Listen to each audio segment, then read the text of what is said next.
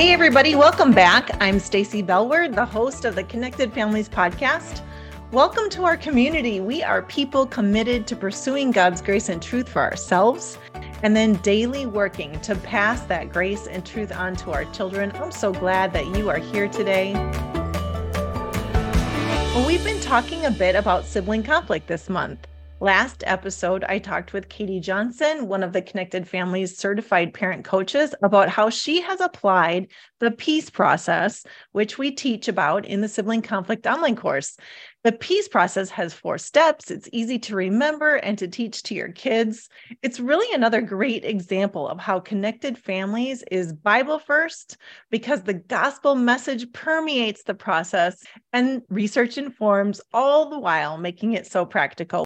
Well, if you are interested in learning more, go to episode 139, or you can go to our website and get all the information about the sibling conflict online course. Okay, well, today I am looking forward to having a conversation with Jim and Lynn Jackson, co-founders of Connected Families, about the value of restoration. I'm going to ask them to explain what that is and make it really practical for us, both in the midst of day-to-day conflict and how we as parents can teach our kids outside of the conflict. This is a passionate subject for both of them and something that they have put much time and effort thinking about as they raise their kids, really, and as they engage with all people. The value of restoration is foundational in their life's work. It undergirds our core content, discipline that connects, and the Connected Families framework. So why is this topic so important? It's because when we apply our belief in Jesus, it changes our behavior. See, the idea of a very high value of restoration comes from Jesus and the price he paid with his life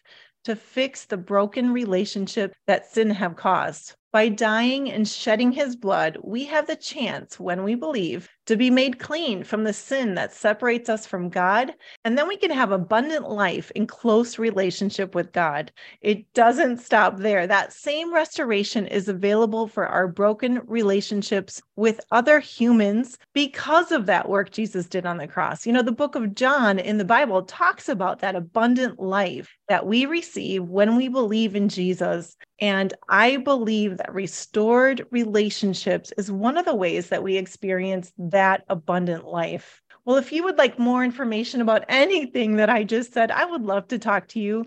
Use the contact us link in our show notes or also on our website to reach out. Okay, well, right now I would love to bring in Jim and Lynn Jackson. Hi, Lynn. Hello. Hi, Jim. Welcome. Hi, Stacy. Thank you. I'm fired up now.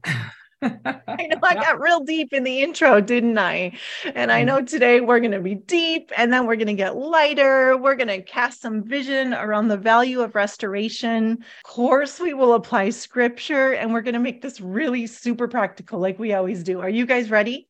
I am I think we're ready. You're always ready.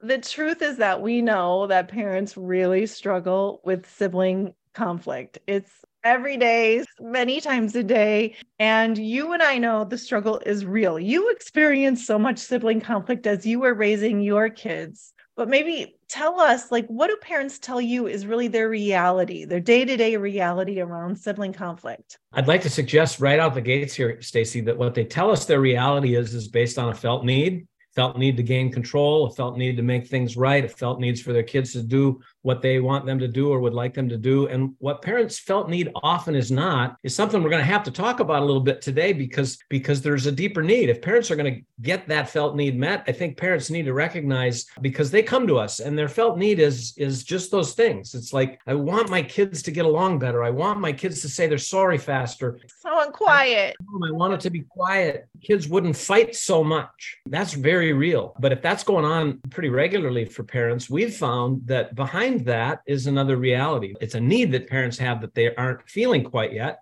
Part of what we want to do even today is help parents feel this need. And the need is to develop a mindset of reconciliation, of restoration, of making things right that is rooted and grounded in the gospel of Jesus Christ. The whole narrative of Scripture from the beginning to the end is about God in right relationship with people, people breaking that relationship with God over and over and over again, God's enduring mercy to ultimately send Jesus Christ as a payment, as a penalty, as a redeemer, as a restorer of the ability of people to be in right relationship with God. This idea of making right in our little squabbles of everyday life is a fantastic opportunity that we have to think about the depth of what restoring, of reconciliation, making things right is really all about. That's good. And it ties into what I mentioned even in the intro and how we at Connected Families, faith and our love of the Bible, that's even theology, to use kind of that big scary word, really does permeate how we live out our parenting and our relationships and our day-to-day life. And Lynn, I know that you're a lover of the Bible, lover of Jesus, and a lover of the Bible, but I know, and I want to say you've also mentioned many times the idea of the value of restoration. I think you're the one that said that first, but I know that when your kids were small, that idea was kind of new to you. You were like many of the parents that Jim just mentioned. You wanted peace in your house, and you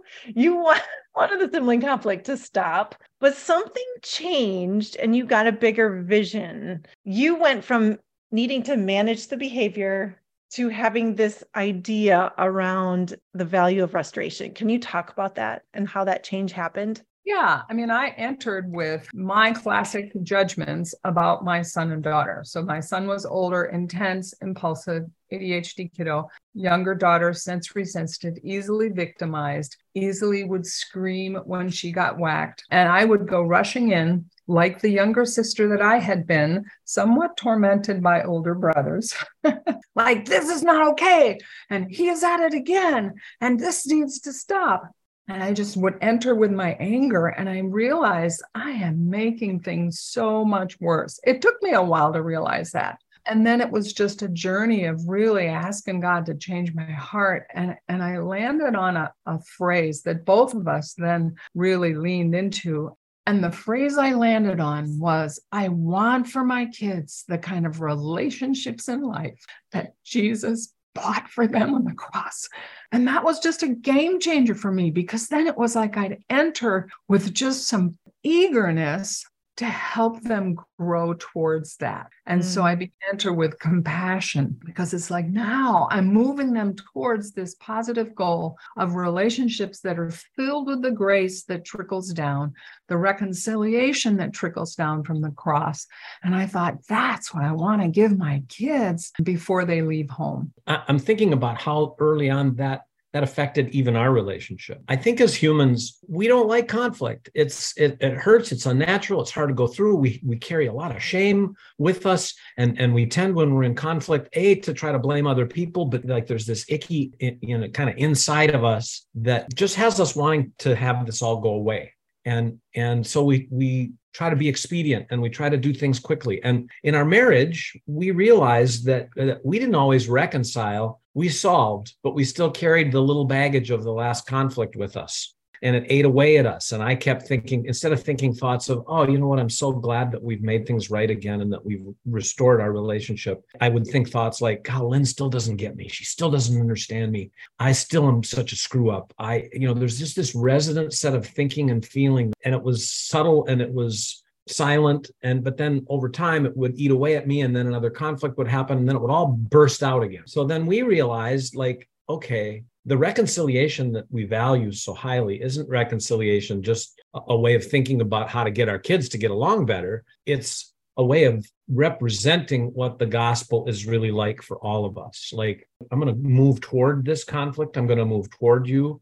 I have a belief that God will redeem this and make things right between us and strengthen us through this. And it's going to be hard work, to the degree that there were some times, not as much recent days because we've learned, but up until really our 25th anniversary, and that story's told somewhere in our archives, discuss our conflict and try to get to the bottom of it and make things right for 24 hours or more. And it was painstaking and it was difficult, and our heads might hit the pillow and we would be like, oh, really? But what compelled us time and time again was this belief that we enter into God's redemptive purposes for all people, for all time, and our work to do this with each other fuels us to do this work better in our relationships with our kids, better in relationships with our neighbors, better in relationships with our workmates, better in relationship with our communities, and so on.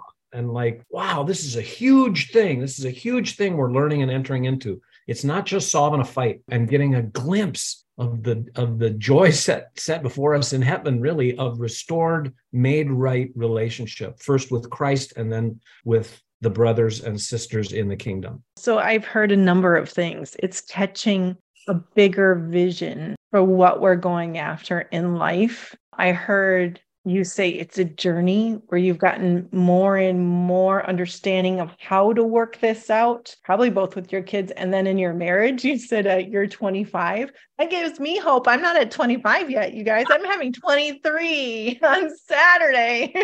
I want to dig down into kind of a nuance of what you said. You were solving problems, but you are not coming to restoration.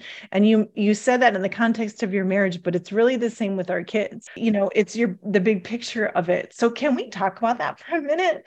What's the difference between just solving the problem? Okay, you get the toy for 30 minutes and then you get the toy for 30 minutes. Yeah, I mean, I suppose it's a matter of semantics, right? Like, what is solving? When I use that story or set that contrast, it was really about solving is about let's expediently get things back in order so we can move on with life. And so, kids, say you're sorry to each other, be nice. If you can't, one will sit in the front and one will sit in the back, but we got to get to the game or we got to do the thing. And then, then we do this and we move on with life and we carry on and kind of forget that there still is this thing that never really got worked out between the kids or between us, if it's between, married couples or even anybody. So the solving is the expedient way, as I see it. Mm-hmm. Right. It's just okay, we figured it out. Let's move on versus, there's restored joy in our relationship. And that's like the key difference. That reflects our relationship with God, as is it's just like if we're concerned about something and then we just kind of like figure out what we think he wants us to do and we move on. But it's like, is there joy in our relationship with the Lord when we wrestle with something? And maybe a different and simple way to say it, Stacy, is solving tends to be transactional. Yeah. Let's do what we got to do to carry on, function decently again. Transformation really happens when we go to the mat and when we work it through and when we understand each other and when we listen to each other and when we hear each other's perspective and then validate one another, then forgive one another. Is true forgiveness in the center of all of this activity? Honey, I really treated you badly and I am so sorry. Please forgive me. Be able to say that to my kids and model that to them, and I'm working with a family right now, just some deeply entrenched shame, so difficult. As soon as we start talking about, well, yeah, you did really great for a bunch of it, but there was this other stuff that was really hard, wasn't there? And you can just see the face get downcast on the child, like, oh, I blew it. I don't want to talk. And, how was it for you? And don't want to talk about it. I can't talk about this. You're talking about the bad part of my life. I don't want to talk about it. I just want to solve this and carry on. Well, that's not solving, but maybe it's the best you can do right now. So we'll work with it. But I don't lose the goal, even in that working relationship of helping guide a family toward, and a child, particularly in this case, toward true reconciliation, forgiveness of self, and then of others, and then of joy in relationship together again. And I think you just, the shame that you mentioned in the family that you're working with, there's joy for part of it and shame for part of it. This is hard work. Let's just say that there are a lot of elements that come into play that we sometimes need to work through, and sometimes even with a therapist, to get through those layers of baggage to help us be able to enter into these conversations on deep levels where we can be transparent and we can lay aside our own selfishness and, tapes and all of the things so that we can come into restoration. And all of that also is what Jesus died on the cross for, because we can claim healing. We know that the Holy Spirit power is in us and enables us to do that work, even when it feels just so hard. And the happy one around solving, around getting on with life, are very difficult to unlearn. And I mean, I've had people say, why do I got to work so hard at this? You don't have to. You can live in the sort of, again, I use this word transactional mode if you want, and carry on for a while. But your deepest joy, your deepest satisfaction, your deepest representation of what we believe the gospel is all about, restored, forgiven, making right of relationships, happens through the hard work. It's not easy. I'm stepping into the mindset of a parent now, just thinking, I have 4 kids, 5 kids. They're just constantly fighting. I'm supposed to spend my whole day facilitating reconciliation. And that's not what we're talking about. And we'll get more practical in the second half. But, sometimes I tell parents when they're overwhelmed with that, just, choose some of the conflicts and really walk through that with your kids and get to the celebration piece so that you've got something to reflect back on. So that you're not feeling like every single time I have to facilitate this big thing to make sure that they don't just smooth it over and move on. Well, that's going to happen. So just be okay with that. But when you engage with your kids to help them truly reconcile, then celebrate that and begin to build identity around that. And I've seen in coaching parents that can begin to shift the momentum as kids learn the skills and build the identity, then they can begin to naturally do that themselves. Yeah. That's so good. I remember way back when I first maybe was working at Connected Families and learning sibling conflict. And I asked you that question, Lynn. I'm like, do we need to walk through the peace process for every single thing? And your answer to me was short and simple. No, it was only when there's really deep broken relationships. So in the context of our conversation today, we were just making a distinction between solve and reconciliation. And you're right, Lynn, there are times with small kids, you just solve the problem because it's just a little squabble, right? And then as parents, you kind of have a sense of when we've moved into some heart tearing, heart separation that just happened. And now we need to do deeper work. That's a good distinction and a good message. Hey, everybody, if this conversation is valuable to you, if you think it could be valuable to a friend of yours, would you share it?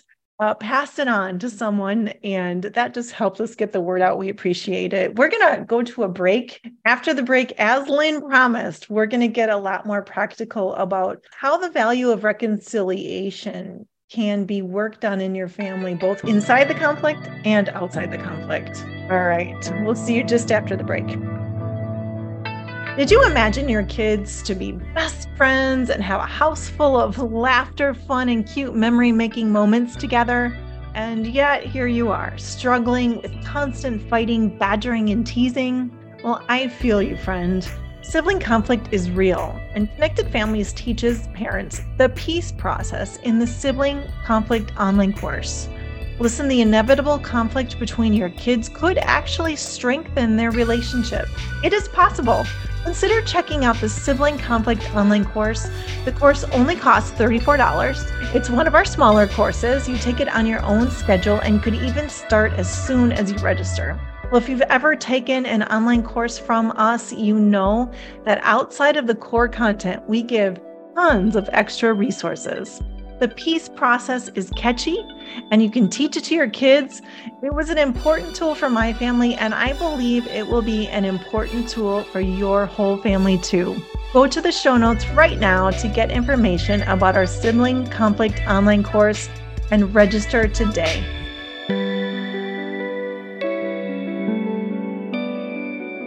All right, we're here after the break and just having a really spiritually meaningful conversation with Jim and Lynn Jackson about the value of restoration, particularly around sibling conflict and how we deal with conflict in our homes. And so we're going to get really practical in this second half because we want to talk about how do we grow that value of restoration, both inside of conflict when it actually happens and then outside of conflict. So let's start there. Lynn, I know you have got a list of scriptures, and I'm sure the list is actually pages and pages and pages, but you pulled a few out. If only you knew, Stacy. If only you knew. Yes, I do have some favorites on this topic. And I think the first one is just the way it's for guiding parents' perspective. And it's one we talk about a lot in Discipline that Connects and sibling conflict, but it's Galatians 6:1, which follows a bunch about the deeds of the flesh, and then it follows the fruit of the Spirit, and then it tells you what to do with that fruit of the Spirit. It says, brothers, if someone is caught in a sin, you who are spiritual should restore him gently. Not punish the heck out of him, but restore him gently. But watch yourselves, or you also may be tempted. Carry each other's burdens, and in this way you will fulfill the law of Christ. You just sense how lovingly these people were supposed to deal with someone caught in a sin. Mm-hmm. And I love that word restore, because the Greek it relates to mending a broken bone. And so our calling as parents, if our kids are sinning and selfish and having a conflict, is to seek to mend the broken bone and restore, help kids restore that relationship. Yeah, I've been doing actually in my brain a thing with scriptures like this lately. Like, all of the scripture informs our parenting. There's not a whole lot of verses that are very, very specific to parenting, but this verse, if someone's caught in a sin, like maybe my child, well, restore them gently.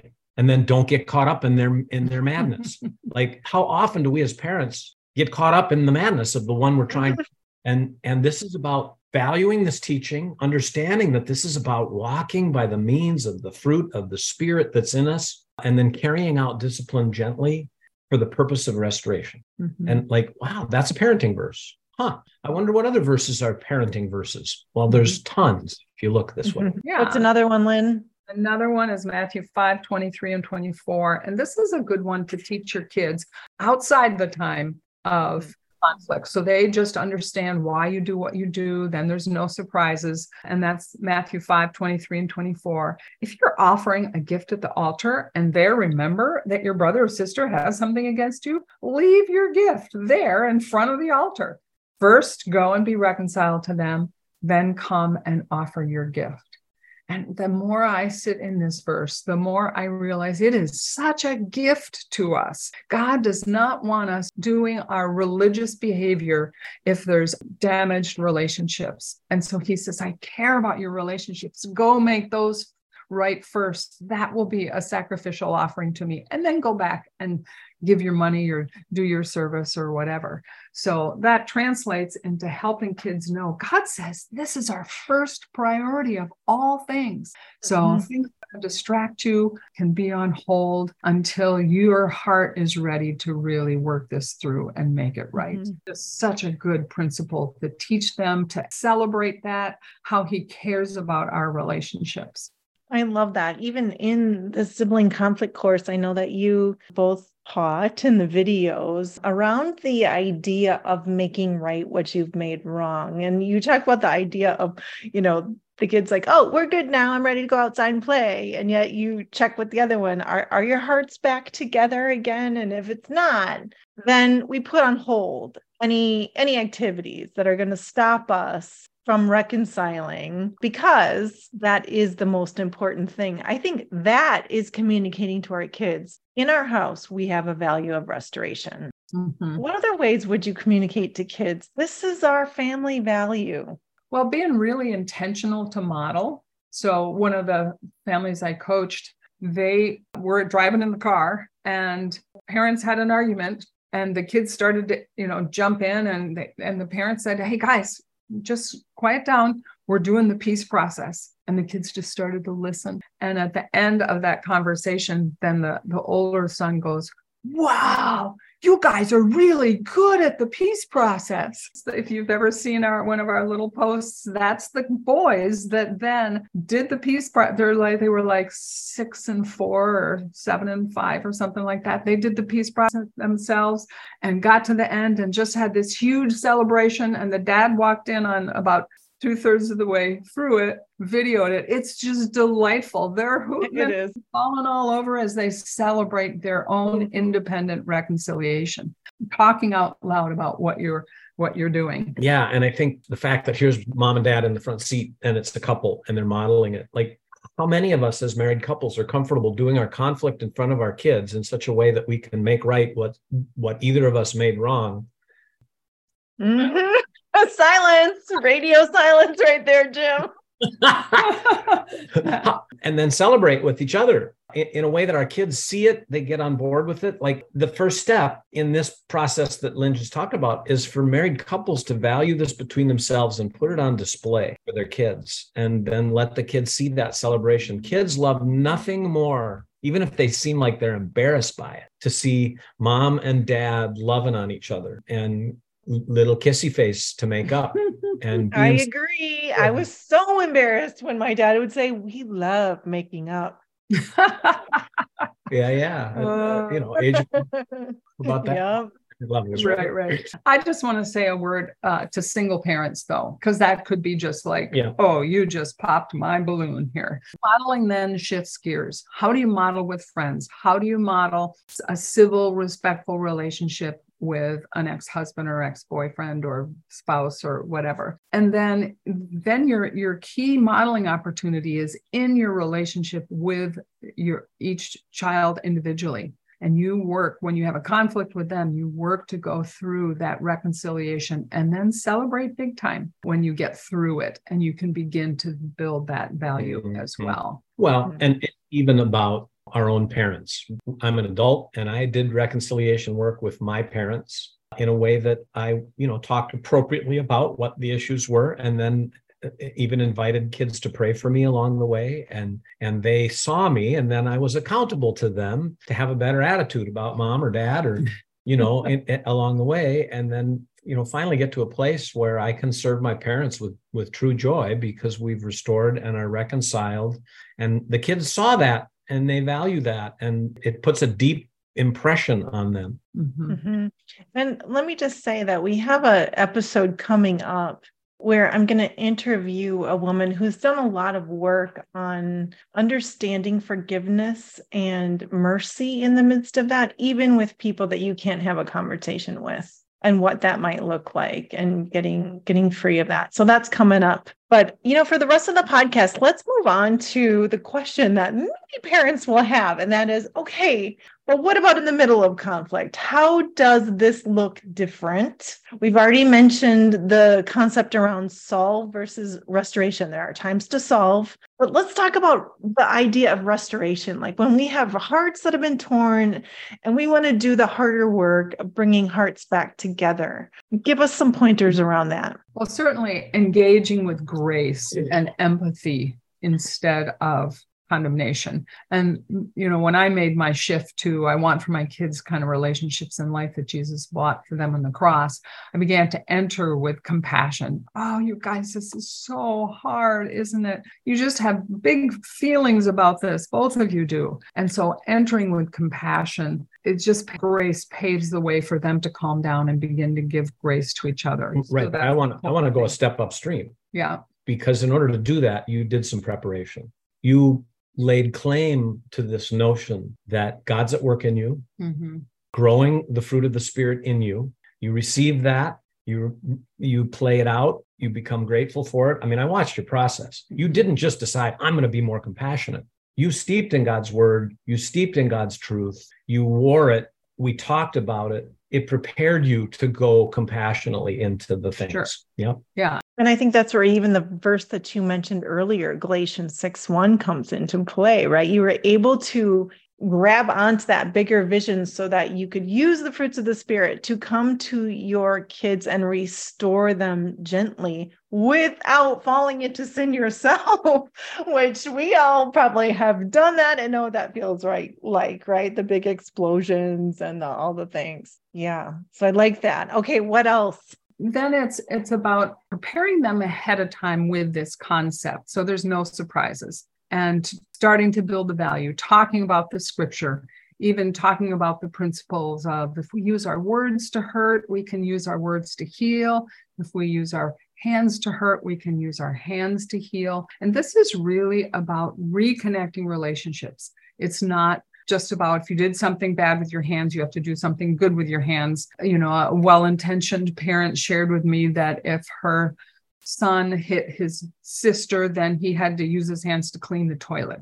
And that misses the idea of restoration. She was trying. She was avoiding a physical punishment thing of him, but it still wasn't building the value of restoration. It's like, how could you use your hands to heal this break in the relationship? I chatted with Lydia last night because she's got great ideas about this. And she said she has created a list of ideas ahead of time that her kids could do, so that they did that thinking when their brains were calm, and just different creative ways they could serve each other. And then in the heat of the moment, she didn't just like, all right, which one do you pick? You better go do that now and put that relationship back together. When do you think you'll be calm enough that you would pick something? And when you do, I'll help you get started. See, what I love about what you just said, Lynn, this shift from sternness, saying the right things sternly versus saying the things with lightness. Like, hey, this is just real life. It's normal life. Stuff like this happens. It's hard sometimes, but you can get through it. You got through it last week. What do you want to do this time? How do you think we could make it right together if it's between you and the child? But we allow our sternness. Number one, we quit being aware of it. We say the right things, but with a tone that's kind of anxious and urgent and really still has sort of that heart of wanting to fix stuff. And we forget that lightness, A, helps the kids, but B, it helps us too to remember this bigger thing that's going on, which is really a spiritual thing. Lydia's example, I mean, we know Lydia well, and this is a spiritual work for her. That's why she's able to do and say things the way she does. Yeah. When her one child would hit the other, instead of, okay, you need to make it right with your hands, it's like that child said, well, maybe I could draw her a picture and say sorry on my card. And she said, oh, that's a great idea. I'll get the markers for you and I can help you with the spelling. And, it's really communicating, let's catch the joy of reconciliation together. And I love that suggestion. It's like the Holy Spirit coming alongside. Let's catch the joy of reconciliation together. I think that that's really important. Like our son would often make a glass of chocolate milk for Bethany after they'd had like a little physical altercation. And, I was there to help him if he needed to reach something or whatever. And afterwards, a real key then is to notice the difference in the kids' faces. And I would say, wow, Daniel, look at the difference in Bethany's face now. And do you know what yours looks like too? There's a lot of joy in this room right now. And that's quite different than there was 5 minutes ago or 10 minutes ago. That's really just about the joy of reconnecting our hearts. That's just a key piece in building this value of reconciliation, because you're helping kids step into their God-given emotions of joy that comes with reconciliation. I think that was so powerful that I would suggest everyone listening to rewind this a minute and listen to that again, because that was so important. Joy is the difference between just solving it and bringing restoration. And I've even found, as my kids are now, start in college, calling out of the shifts, the good shifts that are happening in all the ways. Actually, here we're talking about restoration, but for them, it's God's work in their lives. Naming his work and what's happening is just so important for us as parents. And I think that, as they were really little, that joy comes faster when you're 3, 4, 5, 6, 7 years old, right? It's like, yay, we're good now. Let's go get a popsicle and celebrate, and everyone can do a little dance together and you put on some music. And it gets a little harder maybe to really experience that deep joy, I think, as they get a bit older, because I don't know what are we, just more complicated at that time? Because I think it's important for the parents. We know parents have kids of all different ages, and talk a little bit about that.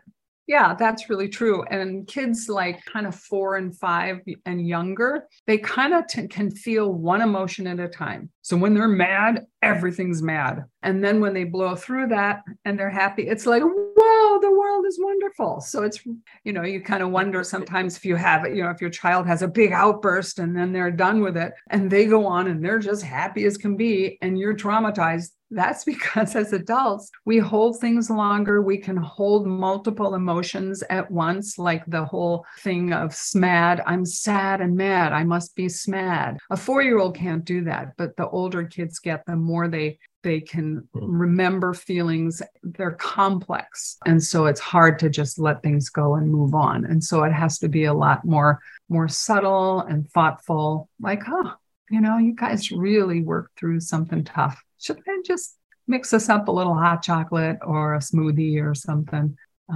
You worked hard at that. So it's low key, it's objective, not like with pom-poms, and just noticing what they did well. Jim, you're the middle ages and teens guy. Well, yeah, the one thing I'll say about the older kids is that in some respects, what we are learning with them, we take for granted that things are working when our kids are young. But even then, I think kids, when they get into, and you're talking about that age, 3, 4, 5 years old, they can only kind of experience one emotion they can only experience one emotion at a time.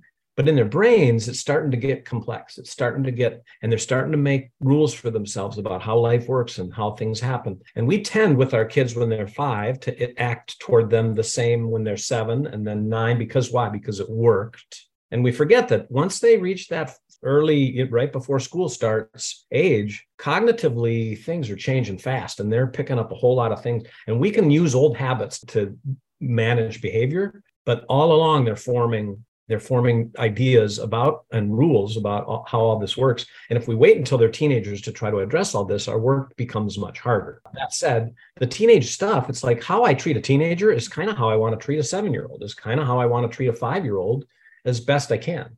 So a 5-year-old loves to do big celebrations. A 12-year-old might not, but I want to celebrate age appropriately with kids. But you're right, Lynn. For me, even working like with a family recently, 7-year-old child, just kind of keep it on the down low. But it's my mindset. It's inviting you into, you seem like things are better.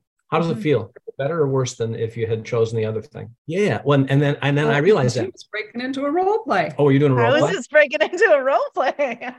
Yeah. So a little bit better. Thumbs up or thumbs down? It's okay. It's more up than down. Yeah. Let's see it. Yeah. Thumbs up or thumbs down? Thumbs middle?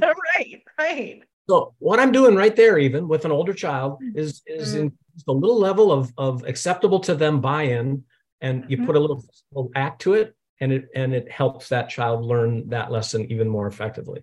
So thumbs up, thumbs down. Thumbs up, oh, felt better. Okay. Or knuckles, cool. Let's carry on. I think especially this is a hard one. Our tendency is to use way too many words with kids in an effort to try to figure all this out for ourselves. And I think that gaining confidence is like, what are the shortest true things I can say, and enlist the ear of a child, the spirit of a child in the learning, and keep them, instead of, Mom, stop talking, Dad, stop it. I've heard this 1,000 times. And I did that. I was working with a little guy once who had a sister, and they got in a squabble. And I thought, oh, great, I'm going to teach restoration here. And I go in and I start to wah, wah, wah, wah, wah, wah, wah. And I did all the things that I tell parents not to do. Don't try to teach restoration in the middle of a conflict. Make sure it's been modeled lots of times first and all that. And I just kind of lectured on, and I stayed calm, and I recognized this is going south. So then I backed out of the situation, and I thought, oh, perfect opportunity to model what I was trying to teach. So I found the little guy later, and I said, hey, buddy, I want to apologize to you for something. And he looked at me kind of funny and a little wary. And I just said, I just kind of talked on about something that your heart wasn't ready to hear. And I wasn't sensitive to you, that you were feeling a little embarrassed and frustrated. And I'm really sorry. Would you forgive me? Yeah. Oh, good. Thanks. And so I just shifted and turned it into a modeling opportunity. But it just reinforced for me, you just can't push something on a child that hasn't seen it modeled and discussed in a fun, lighthearted, positive way outside the time of a conflict. And I've had that very kind of thing happen in numerous relationships with young people, Stacy. And it's an opportunity to just let that sit in the child for a bit. It also provides an opportunity for me sometime in the not too distant future, in the context of just doing life again, to just raise the issue. The other day when I did this thing and we had the thing, and there was a thing that was kind of important to me to talk about, but it was a bad time, wasn't it? Yeah, it was a bad time. Well, I just want to say a few things about that now. because of how important it is. And then you have your opportunity to do the teaching in the future. Mm-hmm. So you don't, it's easy for us once we sort of go through this thing and it's all working out good now to just sort of leave it there and not come back to it. This is where the intentionality about entering into really the redemptive potential to teach kids about true restoration, reconciliation, making things right is such a spiritual work, such a work of the gospel. So good. And Jim and Lynn, I think we did a pretty good job at covering this in this 35-ish minute podcast. So let's just celebrate a job well done. We were a little scared on the front end of this one. Like, We're like, this is a big topic for a podcast, and we understand that. But I also know that if anybody would go and register for the sibling conflict course, you do go into much more depth, and we talk about a lot of the things that we just briefly mentioned in this podcast, like the peace process, celebration, and the importance of that, and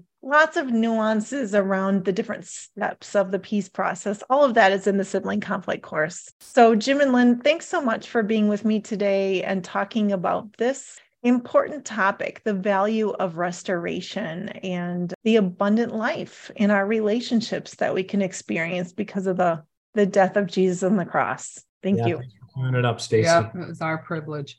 Thanks for tuning in today, friends. If sibling conflict is a struggle for you, be sure to check out the Sibling Conflict online course. You can get all the information in our show notes or on our website. We are a listener-supported organization. Over 46,000 parents like you listen to the podcast every month. Individual donations make the work to equip and encourage families possible. For more information about Connected Families, follow us on Instagram or Facebook, or go to connectedfamilies.org. I will see you next time.